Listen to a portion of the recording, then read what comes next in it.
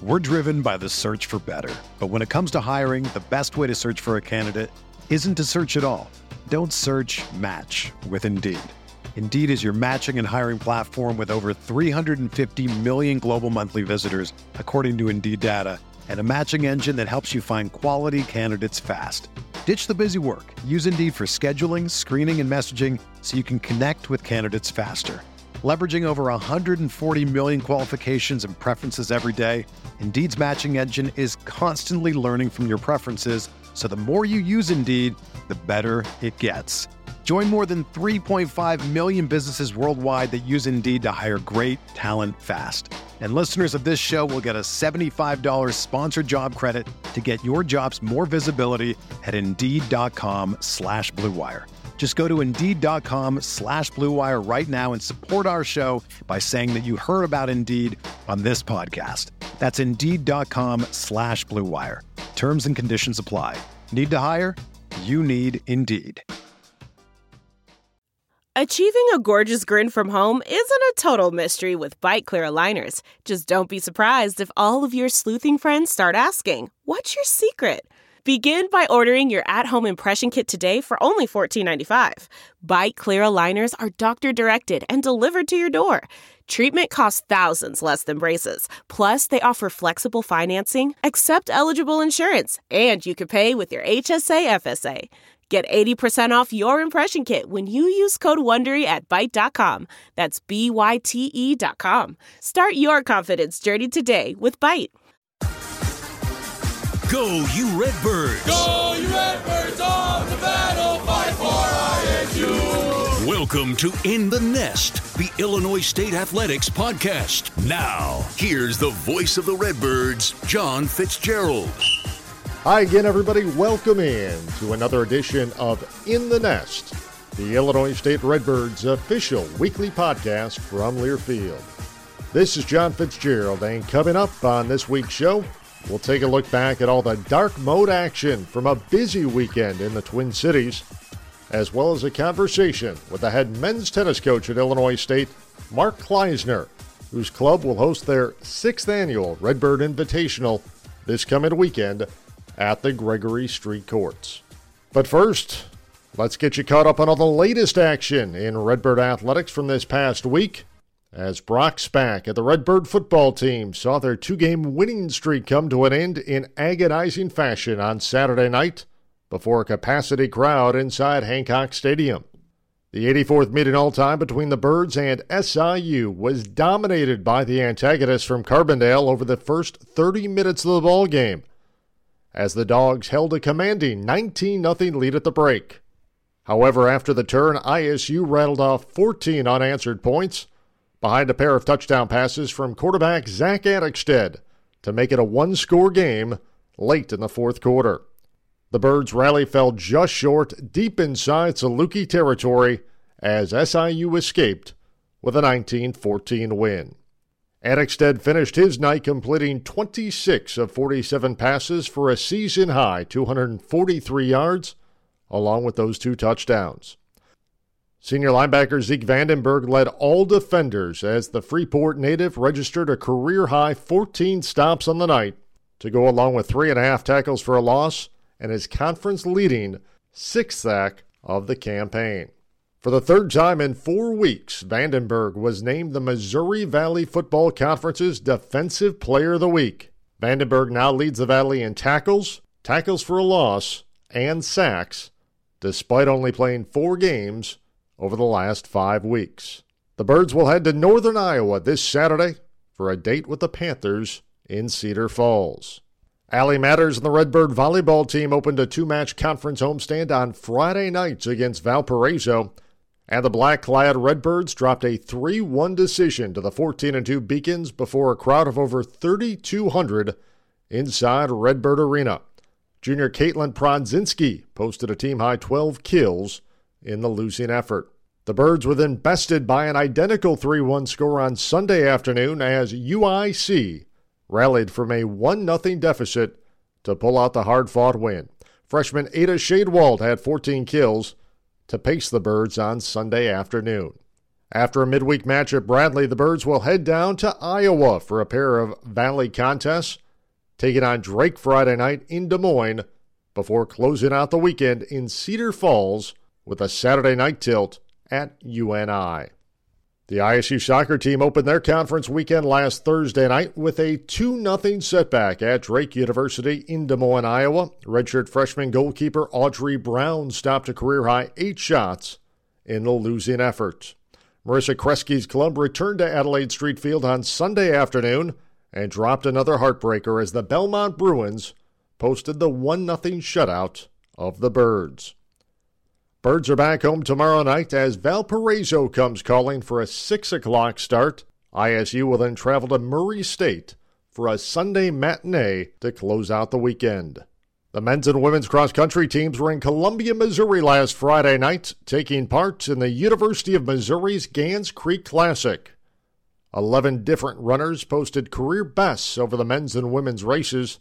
The Redbird women finished 9th in the 24-team field as senior Caroline Myers paced ISU with a time of 21:24, which marked the 8th fastest time in school history in the 6,000-meter race.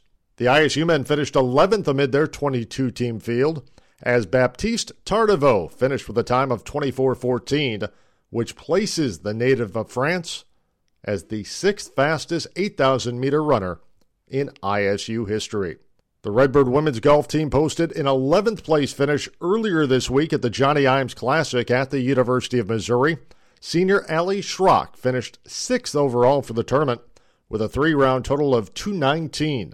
Schrock tied a school record on Tuesday as the Pontiac native carded a 68, which equaled the lowest single-round score in ISU history. And finally, Nam Pham and Melker Isaacson each pulled off hard-fought victories this past Sunday at the ITA All-American Tennis Championships, which were being held in Tulsa, Oklahoma. The Birds will return to campus this weekend for the 6th annual Redbird Invitational. The 3-day tournament will kick off on Friday at the Gregory Street Courts. That's a quick look at some of the latest headlines in Redbird Athletics. When we come back, we'll sit down with Illinois State men's tennis coach Mark Klysner as In the Nest continues right after this timeout. Join us as we start up the basketball season Thursday, October 27th from noon to 1 at the Aaron Leach Stadium Club for the men and women's basketball tip-off luncheon. The luncheon will feature head coaches Kristen Gillespie and Ryan Peden along with members of their staffs. Tickets are $20 per person or buy a table of 8 for $160 and get a chance to sit with the coach or student athlete. Tickets can be purchased at GoRedbirds.com/promotions by using the promo code TIPOFF22 or call the Redbird ticket office at 309-438-8000. Welcome back to In the Nest. We're joined this week by Illinois State head men's tennis coach Mark Klysner, now in his 10th campaign at the helm of the Redbird men's tennis team. And, Coach, thanks so much for stopping by this afternoon. Yeah, absolutely. Thanks for having me. You guys are in the midst of your fall season, and for those who don't know, you end up splitting your season a little bit at the Division I level in men's tennis. Yeah, the fall is primarily just fall tournaments. There's some national tournaments like the one we just got back from last weekend. But, yeah, it's really the fall and the spring are very different for us. We kind of say we're a year-round sport, but really the fall, it's more of a developmental stage, getting the guys playing tournaments, getting familiar with them, working on certain things or more specifics, doubles, pairings, that type of stuff. So when the January rolls around and really the meat of the schedule in conference and play and all that in the spring, then we're ready to go. It's interesting as you look at the fall and you talk about doubles pairings, who are the most effective pairings going forward into the spring? Is that what you're trying to find out a little bit? Yeah, I mean, it's a chemistry thing. Just like any, team type sports, for us, when you just got two players, you just got to find the right two that fit, that know each other's games, that get along for that. And just, they just seem to gel and they kind of, are just like a rubber band out there. They just, so it takes a little bit of time. You have to play around, and that's what the tournaments are for. You mix and match pairings. You let them play with each other, practice the same thing, and you just kind of watch from afar and see, because you can work on doubles things and individual, type drills and things like that, but you really just want to watch them and see how they kind of cohabitate with each other, on the court and see, okay, yeah, I like what I'm seeing, whether or not you want to keep them going. And then, it's a struggle because you kind of limited on time and what you can do in the fall and how much time. So you want to get them playing together as much as possible, but also trying different combinations. So when January rolls around, yeah, you've got somewhat of an idea of who you're going to at least put out there, although there's a pretty good likelihood come April it might be totally different pairings.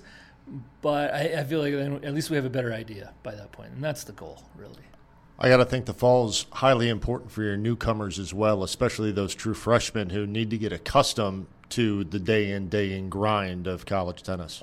Yeah, absolutely. And this year especially, I got 5 freshmen, 1 transfer, and in our sport, that's a lot. So I'm not sure why I did that to myself, but I brought 5 freshmen, and they are true freshmen. So, but they're really good guys. For the first time in probably my coaching career, we made the top 25 recruiting class in the country. So it's a really talented bunch of guys, but they're freshmen. The transfer is a good kid too, and he's a really good player, and he's acclimating as well. But it really is, these guys. I guess the biggest difference is when they're coming from either national programs or they're training on their own and they're traveling around the world playing futures and ITFs. It's really just about them. And they get here, and yes, now they still have a private coach and actually got more coaches that get to work with them. But it's not so individual as it is when they're at home and they get to work with a private coach one-on-one for most of the time. And then, yeah, they'll hit with other players. But for here, it's just they have to get used to how we do things. We can't play 5-6 hours a day. The rules don't permit it. And these kids, some of them are used to doing that back home. And so now you're trying to teach them how to really get the most out of practice, what they usually would do 5-6 hours at home, and they get it knocked out in 2.5 here.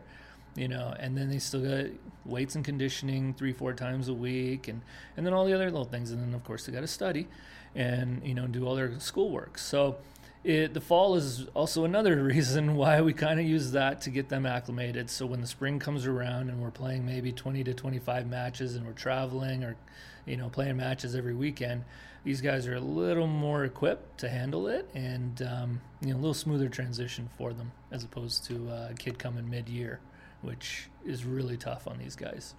You bring up a really interesting dynamic from the individual and team standpoint. This is obviously an individual sport. As you said, a lot of your players have had private coaches, have been very individually driven up to this point, trying to get a college scholarship, trying to figure out where they're going to matriculate to. Now all of a sudden they are in that team setting.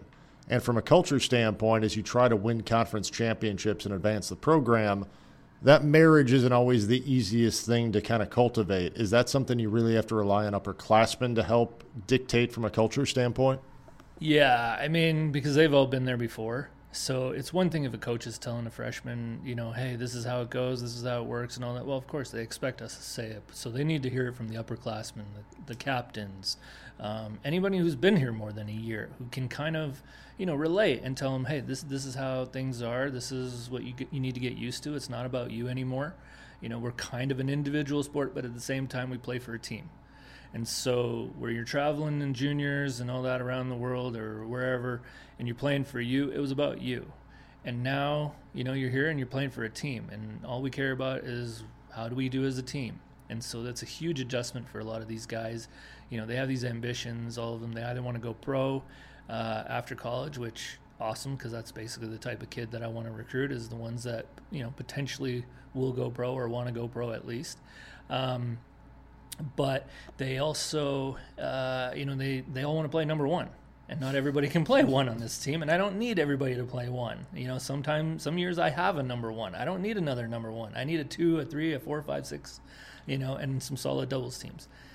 So, getting the kind of the egos or the arrogance or, cockiness, if you will, to knock that out of them. And so they understand that, okay, they're here as a team. If they want to go play individual, then try to go pro. But good luck. This is probably the best training, base for them if they want to take that next step. Now we talk about the fact this is year number 10 for you at Illinois State. You had spent the previous 3 as the head men's coach at Youngstown State, the last 2 of which you had a dual role as also the head women's coach for the Penguins and had a lot of success in the Horizon League. But You're obscenely well-traveled, native of Denmark, then Winnipeg, I believe, and then somehow you matriculate down at University of South Carolina, Aiken, and had an outstanding career down there. Yeah, I was born and raised in Denmark. Well, if you really want to go, I was made in Norway, born and raised in Denmark. We moved to Canada for my hockey and my tennis.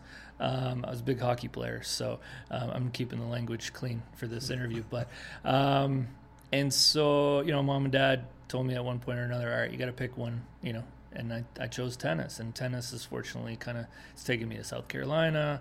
It took me onto the pro ranks, so traveled the world playing for about 4 years as a pro. And then after that, kind of got into the coaching gig, just got bit by when I started at a JUCO. And I thought, this is what I want to do. Well, like many coaches in our profession, you bounce around trying to find that one spot, or until you find your wife who tells you that this is, this is it, then this is it. So I met my wife when I got here, and so here I am. But it's been a lot of fun. It's a grind, but I've seen a lot of parts of the country, live different places, and I can't lie, it probably has helped in recruiting and networking with other areas of the country as well, and being a little more familiar with coaches and academies and so on. You talk about getting that bug for coaching. Did that happen prior to you going into it? Because you took that junior college job out in Washington at Green River Community College, correct? Mm-hmm. And spent 2 years there. There had to be an impetus prior to that, though, that I want to give this coaching thing a bit of a try. Yeah, I got a taste of when I was in college. I was assistant at South Carolina, and then when I moved to Seattle, I helped out at University of Washington as well. And so I kind of got a taste of, this might be something I want to do down the road. And I had a good friend of mine who was coaching at Green River, and he had an opportunity to jump onto the tour and coach a couple women on the WTA tour. And so we talked a little bit, maybe my interest. And so he told the AD. The AD called me and was like, hey, any interest in, this job? And I think by lunch I went down there, met with him, we talked, and in the afternoon he's like, the job's yours if you want it. And said, okay, you know what? Yeah, why not?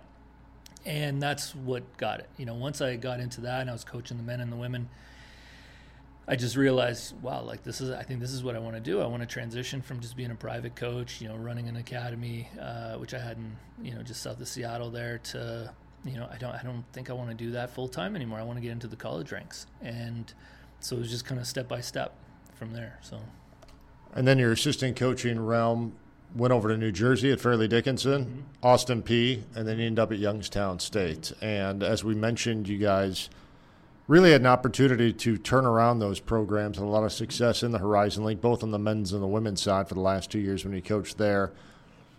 Obviously, you established yourself at Youngstown State as a Division I head coach. You're there 3 years. How difficult a thought process then was making the move to Illinois State at that point in your career?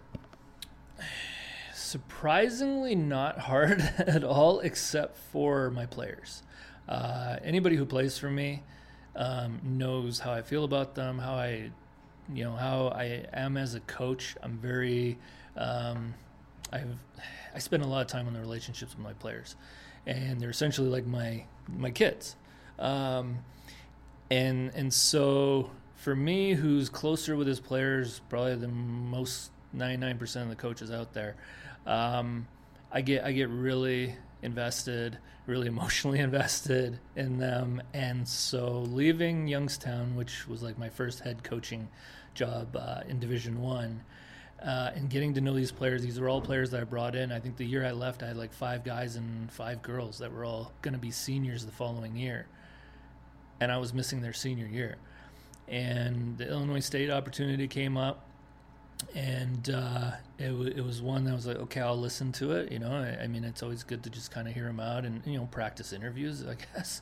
And so I thought, what? Why not? Let me hear them out. So I interviewed, and it went well enough that they wanted to fly me up. And I was actually on vacation with my son down in Texas. So they flew me up from down there. But when I got offered the job here, I told Youngstown, or I told ISU, I said, listen, my only request is that I come a couple weeks late.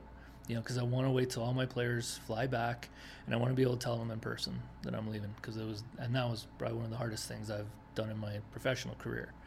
And the greatest, I guess, reward of it was every player was like happy for me. That meant, okay, that I had such a good relationship with it. They understood that I was just trying to better my career, and maybe move to maybe what was seen as like a bigger program. And they respected that, and so it was a tough move from that standpoint. From a tennis side, I felt like this, I was moving up in the coaching ranks, and I was being able to, an opportunity where they flew me in here. I was just treated like first class by everybody, from the athletic directors, the associate ADs, and I was so impressed with how they ran things here and how they treated everybody. And even being a tennis coach, I'd been in many, many, many interviews with different schools around the country, and very few where I had an athletic director actually spend majority of the time with me. And it just doesn't happen in the tennis world. It happens in the basketballs and the footballs, and rightfully so. But the tennis world, it's not always the case. And so it just meant a lot to me as someone who does, is very personable with their players and team and kind of thing. That was a big thing. And so it wasn't a huge decision to make to come here. It was a pretty easy one just based off of all that. And so, never looked back. So now what a lot of people might not know unless they follow this program closely here at Illinois State is obviously you were members of the Missouri Valley Conference for men's tennis, but now members of the Summit League because of the lack of numbers that the Missouri Valley Conference had to sponsor. So currently in the Summit League, a totally different ballgame with regard to travel and just what you have to do on a daily basis. Yeah. I mean, it's just, that's the environment of college athletics. Conferences change, schools move and things like that. And I was part of that mix. And so we lost some teams to other conferences. Some dropped tennis programs. And, we went from a great conference in Missouri Valley, was run very well. We enjoyed it and all that. But that's how it goes. And the Summit League was gracious enough to reach out to us and another school and say, hey, we would love for you guys to join, which is, obviously that's a tremendous thing, and something that meant a lot that they would, they wanted us a part of their league. So, but the travel is very different from the Missouri Valley to the Summit League. For someone who's traveled a lot, I guess maybe it's not as big a deal. I don't mind the travel.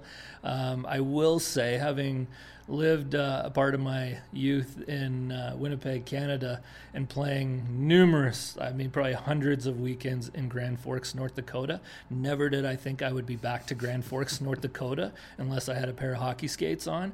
And now I find myself in the conference with a school, and I'm going to Grand Forks to play tennis. So it's funny how things change. But no, the Summit League's been it's a challenge. It's a really good conference in terms of level of tennis. There's some really good teams that are in our conference. The travel's a little tough we love going to Denver. Denver is a beautiful place, but playing in altitude is such an advantage, for the home team. And so, and going to Tulsa is always a fun place, and Omaha. I like Omaha as well. So, it's fun. And for me, again, it comes down to the kids. They get to see some places where, let's be honest, not one of these kids ever thought they'd go to Grand Forks, North Dakota, right? So, now they get to see what Grand Forks is like, and, and then they get to look forward to going to Denver. So, but yeah, no, it's, we'll see what the future holds. We'll see if Missouri Valley maybe one day starts up. That'd be great. I know there's some other schools, and maybe it would limit our travel, but until that time comes, then, we just keep grinding away in the Summit League. You've had some outstanding individual performers, I should say, during your 10 years here at Illinois State, and the most recent one, Nam Pham, the Summit League Player of the year ago, and really anchoring a team coming back this year that has an opportunity to be incredibly talented. Yeah. Nam's probably, in terms of domestic kids, probably the highest ranked recruit I've ever personally recruited as a coach. He was borderline top 25 in the United States. And so when you're at that level, and he comes on a visit to the school, I took a chance. I was like, okay, the only way I'm getting this kid is if I give him a visit. and he made a visit. And even when we were sitting at dinner and he got, a phone call from 3 Power 5 schools while we're eating dinner, and I'm thinking, okay, well, he just got a free trip to Normal, Illinois, because I'm not so sure I'm going to be able to get him now. But, he fell in love with, I'd like to say, me and, my assistant at the time and the guys on the team and just kind of what we're trying to do. And I think he wanted, to him it was something he wanted to be a part of. And so it's been a little learning curve for him because he is my current number one. And as much as the other guys, want to be number one, Nam has fully learned that you don't just become number one. You kind of have to learn how to be a number one. And, you have to carry yourself a certain way. And so he's made tremendous strides from his first couple of years to last year being unanimous, every coach voting for him as player of the year. And so coming back this year, obviously I think he's got a tougher challenge. He's got to try to repeat that. And we know that, repeating in anything in sports is tough enough as it is. So we'll see what he can do. But the players that I've surrounded with him this year, he's got, one of his best buddies is also a senior. They're co-captains together this year as well. And they're doing a phenomenal job to start off. And so, and they got a lot of work too. I say, a lot of the work is on me with 5 freshmen and a transfer. But it's also on them, and I throw it on them, and I let them kind of run with it, and let them, because that's the only way they're going to learn. At least in my world, it's, let them do as much as they want to do, and learn kind of as they go. So they've taken the role of trying to lead this group, and then kind of learn from me on the way as to how to do things or how to say things and things like that. But no, Nam's been a tremendous player for me. He's in fact even told me in the last week or so that he's going to come back and play his extra COVID year for me. So I get him even back for another year. So I'm sure the other teams in the conference are not going to like to hear that. But for me, I can't be more thrilled. I want to tell you a story. It's a story about a scandal, broken relationships, gossip, rumors, money, corporate rivalry, and a broom. A performance-enhancing broom. My name is John Cullen. I'm a comedian, podcaster, and for 20 years, I was a semi-professional curler. And I want to tell you the story about how a single broom almost imploded the 500-year-old sport of curling. We felt like we were bringing a knife to a gunfight. It's the story of a superstar and his fall from grace. Well, I was being dragged through the mud. It's the story of 2 brother entrepreneurs with a dream. I said, that's great news. It's a story of intrigue. I still don't understand why we want to keep his name secret. The full story has never been told, so I'm going to tell it. Broomgate, how a broom almost killed curling. It was a year I'd like to forget. To listen to Broomgate, search for Broomgate in your favorite podcast app. That's all one word, Broomgate. Delve into the shadows of the mind with Sleeping Dogs, a gripping murder mystery starring Academy Award winner Russell Crowe. Now available on digital. Crowe portrays an ex-homicide detective, unraveling a brutal murder he can't recall. Uncovering secrets from his past, he learns a chilling truth. It's best to let sleeping dogs lie. Visit sleepingdogsmovie.com/Wondery to watch Sleeping Dogs, now on digital. That's sleepingdogsmovie.com/Wondery. And you're just coming off a weekend down in Tulsa, Oklahoma, where Nam, as well as Melker Isaacson, had really impressive weekends down at the ITA All-American Tournament in Tulsa. And while it's not necessarily a team event, it's a huge step up competition-wise for your individual players. Yeah, I mean, all the players, everybody hears about it. It's just such a hard event to get into. You have to basically kind of not qualify by play, but qualify by ranking, UTR rating. And we're talking there's pre-qualifying, which is a 256-man draw to get into the 128 qualifying draw to get into the 64 main draw. You have to win 13 matches to win the entire tournament if you're coming out of pre-qualifying. It's next to impossible. And so these guys, they start off in the pre-qualifying. I mean, there's guys with world rankings, like pro ATP world rankings that are in the pre-qualifying. So in other words, they're playing the best of the best. And so they had a tough draw, but I guess anybody they're going to play is a tough draw. And they held their own. They played very well in the first match. And they had chances. Melker especially he played a guy from Penn State who's plays 3 or 4 for them, and had a winning record in the Big Ten. So it's kind of playing up against that kind of a level. It was, and Melker lost a close one, 4-4. And so he, he learned a lot. And the next day, these two, they came out, and it's one of those that could be a little discouraged when you're playing All-Americans, because these guys come down there. It's a long drive for us to get down there, 8 hours, and you don't know, you might only play one match. But these two, they've just worked so hard and earned it in the classroom and on the tennis court. It's like, it's the least I can do is take them to these type events and let them kind of see where they stand with the big boys.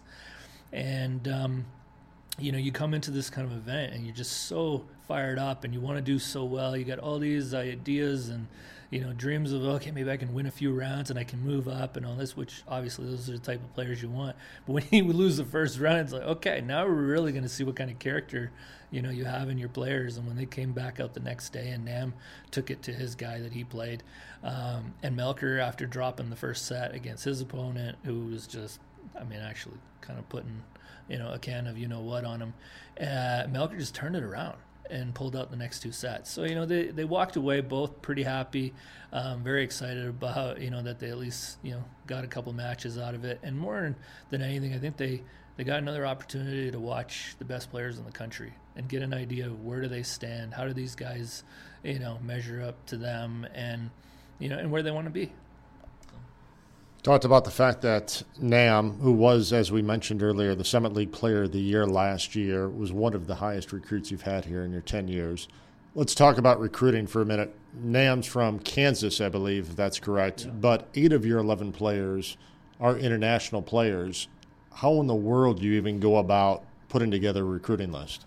Yeah, that one's simple. My wife and I just talked at the beginning of the summer, and we just say, all right, where do we want to vacation? So let's just find some countries that we want to go on vacation at, and that's where we'll recruit based out. So it's surprising I don't have anybody from like Bahamas or or Bermuda or anything on the team yet, and instead I've got from all over South America and Europe and all that. But our sport, I guess our sport's an international sport for the most part. The United States is just filled with so many different sports, and it's kind of every kid, plays a bunch, growing up. So, and tennis is just one of those, a little bit, I guess, narrowed down to there's not as many sports being played in these other countries. So there's just more kids that are playing tennis.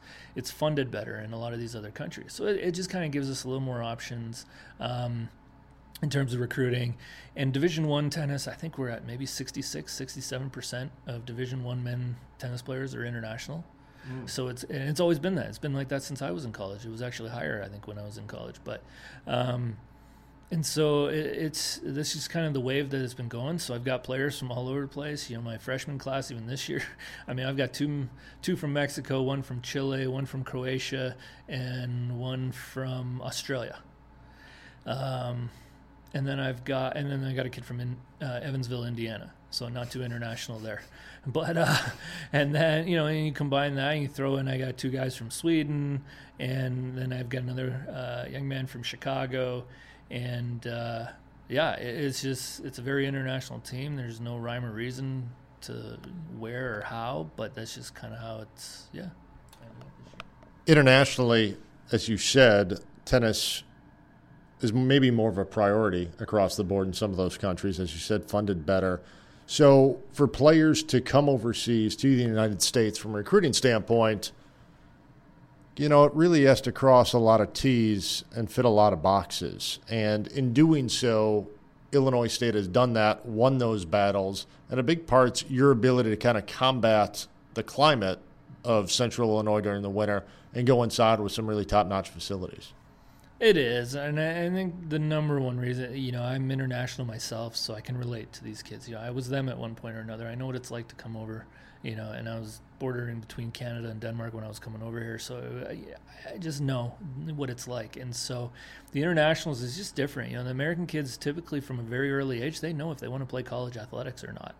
Most of them, I think, probably all say, I want to be a professional athlete, right? Okay, great. But they also will say, no, I want to play in college. They know that's the route you have to go first, usually. So where the internationals, it's not something that they talk about from an early age. It's not till when they become like maybe 15, 16, 17, and then the idea starts floating around in their head that, maybe I could go to the United States and I could, play and get an education. they don't have the outside factors of like, parents and kind of pressing as to where they want their kid to go and what school, that they went to. Well, I want, my kids going there as well, or what team they followed growing up. Maybe they were into like a certain football school or, and so the internationals, they don't have any biases. They don't have anything that's kind of, picking and choosing as to why they should come over or where they should come over here. Really, for a lot of the internationals, it's about the academics. First and foremost, they're going to ask, what's your business school like? What's your engineering? What's your, all the different majors? It's kind of the first questions because they really need to be enticed as to why should they come over here, And then you got some of them that are like, okay, well, I want to, maybe play professionally after, and they know that, okay, come play Division I tennis. You're surrounded by amazing players. You get to train with every day. It's free training basically for them, free coaching. I mean, that's something moms and dads haven't had ever up to this point, and they've had to pay a lot of money for them to play this sport. And so the internationals is more just convincing. Sometimes it's actually just convincing why they should even come over here. It's kind of, it's a totally different story. So therefore, when they don't necessarily have all these, things pulling them different directions as why to go to a certain school, it's just really just, okay, the relationship they build with me, or, if we've got what they want to study, and then kind of painting a picture of what life is going to be like here. And so, you can get a really top international player just based off all that, whereas the domestic kids or the American kids are a little bit tougher because they have, all these other, things that are kind of pulling at them why they should go to a school, and not necessarily priorities, but they're used to the glitz and glamour of NCAA sports. They're used to seeing big stadiums and just fancy, stuff like that. And so that's what a lot of these kids want to be a part of. They see that, and the internationals don't really know all that or don't see all that. All they know is, it's a university. Is it any good? Like, is the academics strong? That's kind of where they go, they head first. So it makes it fun because it's totally two different ways of recruiting. But when you get them all here and they're all together, I think it's one of the greatest things when you've got kind of a mixture between the American kids on the team and the internationals. I mean, there's no better way of learning each other's cultures and where you're from and how you grew up. And I think that's amazing. And watching them over the years all visit each other. Some of my American kids going over to Europe or down to South America or where have you, and getting to see, oh, wow, like this is where you came from. This is what life is like, and I think that's amazing that they get to do that. So really creates a really interesting and strong bond after their playing career too. I would think your alumni base is really tight as a result of that. Maybe it's not physically all the time and via Microsoft Teams or things like that, but it's one that they really bond, I bet, because they don't have other people to really rely on or lean on. Yeah, I mean, the first thing for me, the biggest thing that comes to mind is it's the relationship the coach has with the player, with the internationals. In terms of alumni, it's very customary in the U.S. to give back. You go to a school, your school's going to probably call you the rest of your life. Hey, do you want to donate? You want to help out. Well, you just vested in that school. You watch your school play football, basketball, whatever, for years and years and years after you graduate. So you want to give back. You want to help out. You want to see your team do well, or your school do well. The internationals, it's just, if they go to university at home, and I can tell you, being from Denmark, university's free. You don't give back to the school. That's just not something you do. You don't donate money back to the schools that you go to. You don't always necessarily play sports for them either, but it's not something that happens. So the biggest challenge I have in having internationals on a team is just kind of, I guess, teaching them kind of how things are done over here. Giving back is a great thing. And really showing them firsthand what the money that comes from former players, alumni, and how it helps our program. And I'm very open and transparent with my players and explain why some of the things we're able to do, some of the things we can, places we can travel to, all the equipment that they have, that a lot of, some of it's coming from donors and alumni who at some point or another, maybe I've had that conversation with them and explained, okay, this is how good and how, much you can really affect a program by giving back. And, everybody hates asking for money. It's always kind of an awkward thing to do. But the more of the picture you can paint for your players and explaining, like, this is where it goes. It's not like it's just getting wasted, or, what kind of experience did you have here? Well, this is why we try to raise money, and this is where the money goes. So you have that unbelievable experience. Now, don't you want to give a future Redbird that same experience? And so it's really just trying to build that rapport and teach them, that it's something that's very common, and we do it over here. But that's not the reason why I'm asking. I'm asking because look what it's done for your program when you've played for me. And so, and the things that we've done, the fundraising efforts we've done, and we've got some great donors out there that have, been awesome for us. And they follow the team, and sometimes we see them around the country when we're in different areas. And, in the last time we did the Support Your Sport, and I think we even won 2 years ago, we won the fundraising campaign, and had the highest percentage of alumni, donating back. And I had every player that's ever played for me and every GA that's worked for me all donated something, so it's a start. And then going back to the players that were before me, and we've got several that donate and have been unbelievable. It's just still trying to reach out and kind of broaden our alumni base. But, we are a smaller program, so we don't have as much as what some of the other teams do. Fast forward now to this weekend, beginning on Friday at the Gregory Street Courts. You guys are hosting the 6th annual Redbird Invitational. What can fans expect for this weekend? So we do a little different format than the typical flighted tournament. It is a flighted tournament, but in a different way. So we call a Davis Cup format. So it's kind of like you're playing in pairs. So you're going to have a doubles match. So you're going to have two guys who are going to play doubles against the other school, and then they're going to play singles against those same two players. And then whoever wins 2 out of those 3 matches move on to the next round. It's not something that's been done. It's not really done around the country much, but I started doing it, I think, 3 years ago. And it was such well taken by all the players were, complimenting, and the coaches were loving it. And so we're excited to do the 6th one. And so it looks right now, weather's going to be dry. It might be a little chilly in the mornings, but I think we're dry, and that's all I really care about, as long as it's dry. So we can be outside. The kids, they don't care. Once they're warmed up, they're good. It's more the coaches. Maybe we'll get a little bit colder. But, we're expecting... Eastern Illinois, Chicago State, DePaul, Bellarmine, Western Michigan, Lindenwood, Illinois is going to send some players over, and I don't know why, but Central Florida is sending some players up. They want to get a taste of the little colder weather, I guess. They want to get out of there. So, and I know the coaches there as well. So they're sending some players up. So it's going to be some really good competition. And we'll go the 3 days, and we've done very well in our own event, and so the guys have been borderline threatened that we need to keep that up because it's our home event. We need to win some matches here. So but for us it's always fun when you do get a chance to play at home. Well, Coach, best of luck this weekend. Thanks so much for stopping by today.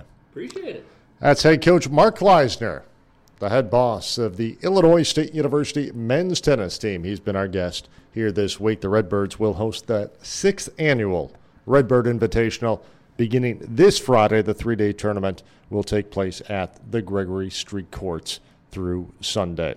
We'll have more on In the Nest right after this timeout. Stay with us. Join us as we start up the basketball season, Thursday, October 27th from noon to 1 at the Aaron Leach Stadium Club for the men and women's basketball tip-off luncheon. The luncheon will feature head coaches Kristen Gillespie and Ryan Peden, along with members of their staffs. Tickets are $20 per person, or buy a table of 8 for $160 and get a chance to sit with the coach or student athlete. Tickets can be purchased at GoRedbirds.com/promotions by using the promo code TIPOFF22 or call the Redbird ticket office at 309-438-8000. Welcome back to In the Nest as we take a look at the week ahead in Redbird Athletics. The Redbird soccer team will close out their 2-match homestand tomorrow night as Valparaiso makes the trip to Adelaide Street Field for a 6 p.m. Valley match.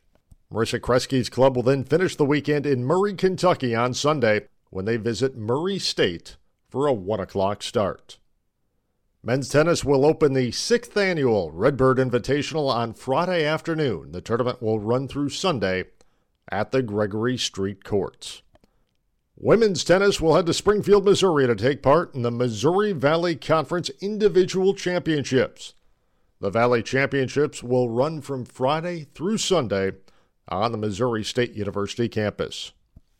Allie Matters and the Redbird volleyball team will travel to Iowa for a weekend set. The Birds will be in Des Moines on Friday night for a date at Drake. Then on Saturday, ISU will travel to Cedar Falls for a 7 o'clock Valley matchup with UNI. The men's golf team will invade West Lafayette, Indiana on Monday as they play in the Purdue University Fall Invitational, while the ISU women's golf team will take part in Bradley's Coyote Creek Classic in Bartonville, Illinois. That two-day event will get underway on Saturday morning. And finally, Brock Spack and the Illinois State University football team will also be in Cedar Falls on Saturday afternoon as the Birds take on the UNI Panthers. Kickoff is set for 4 o'clock. Our network coverage will get underway at 3 p.m. along the Xfinity Mobile Redbird Sports Network from Learfield. The Brock Spack Show, presented by Bud Light, returns tomorrow night from the Beer Garden at Schooners. We will be on the air beginning at 6 p.m. on AM 1230 and 102.1 FM WJBC, as well as the Learfield Varsity Network app. Fans, make plans to join us next weekend. It's Homecoming 2022, the week of October 10th through the 16th. There will be a ton of activities throughout campus, including a blood drive, 5K run walk, a parade, and tailgating, leading up to the Redbird football team playing host to South Dakota at 2 o'clock on Saturday, October 15th. For more information on all the homecoming festivities on campus, visit homecoming.illinoisstate.edu. The ISU basketball seasons are right around the corner, and fans can take part in the season kickoff this Friday night as Illinois State hosts Hoop Fest inside Redbird Arena. Hoop Fest is a free event and will include player introductions as well as a three-point contest. There will also be an opportunity for fans to get autographs from the members of the men's and women's basketball squads. Hoop Fest will get underway at 7 o'clock this Friday night inside RBA. And finally, men's and women's basketball season tickets are on sale in the Redbird ticket office. Season tickets for the 2022-23 seasons start at just $65 for the women and $100 for the men.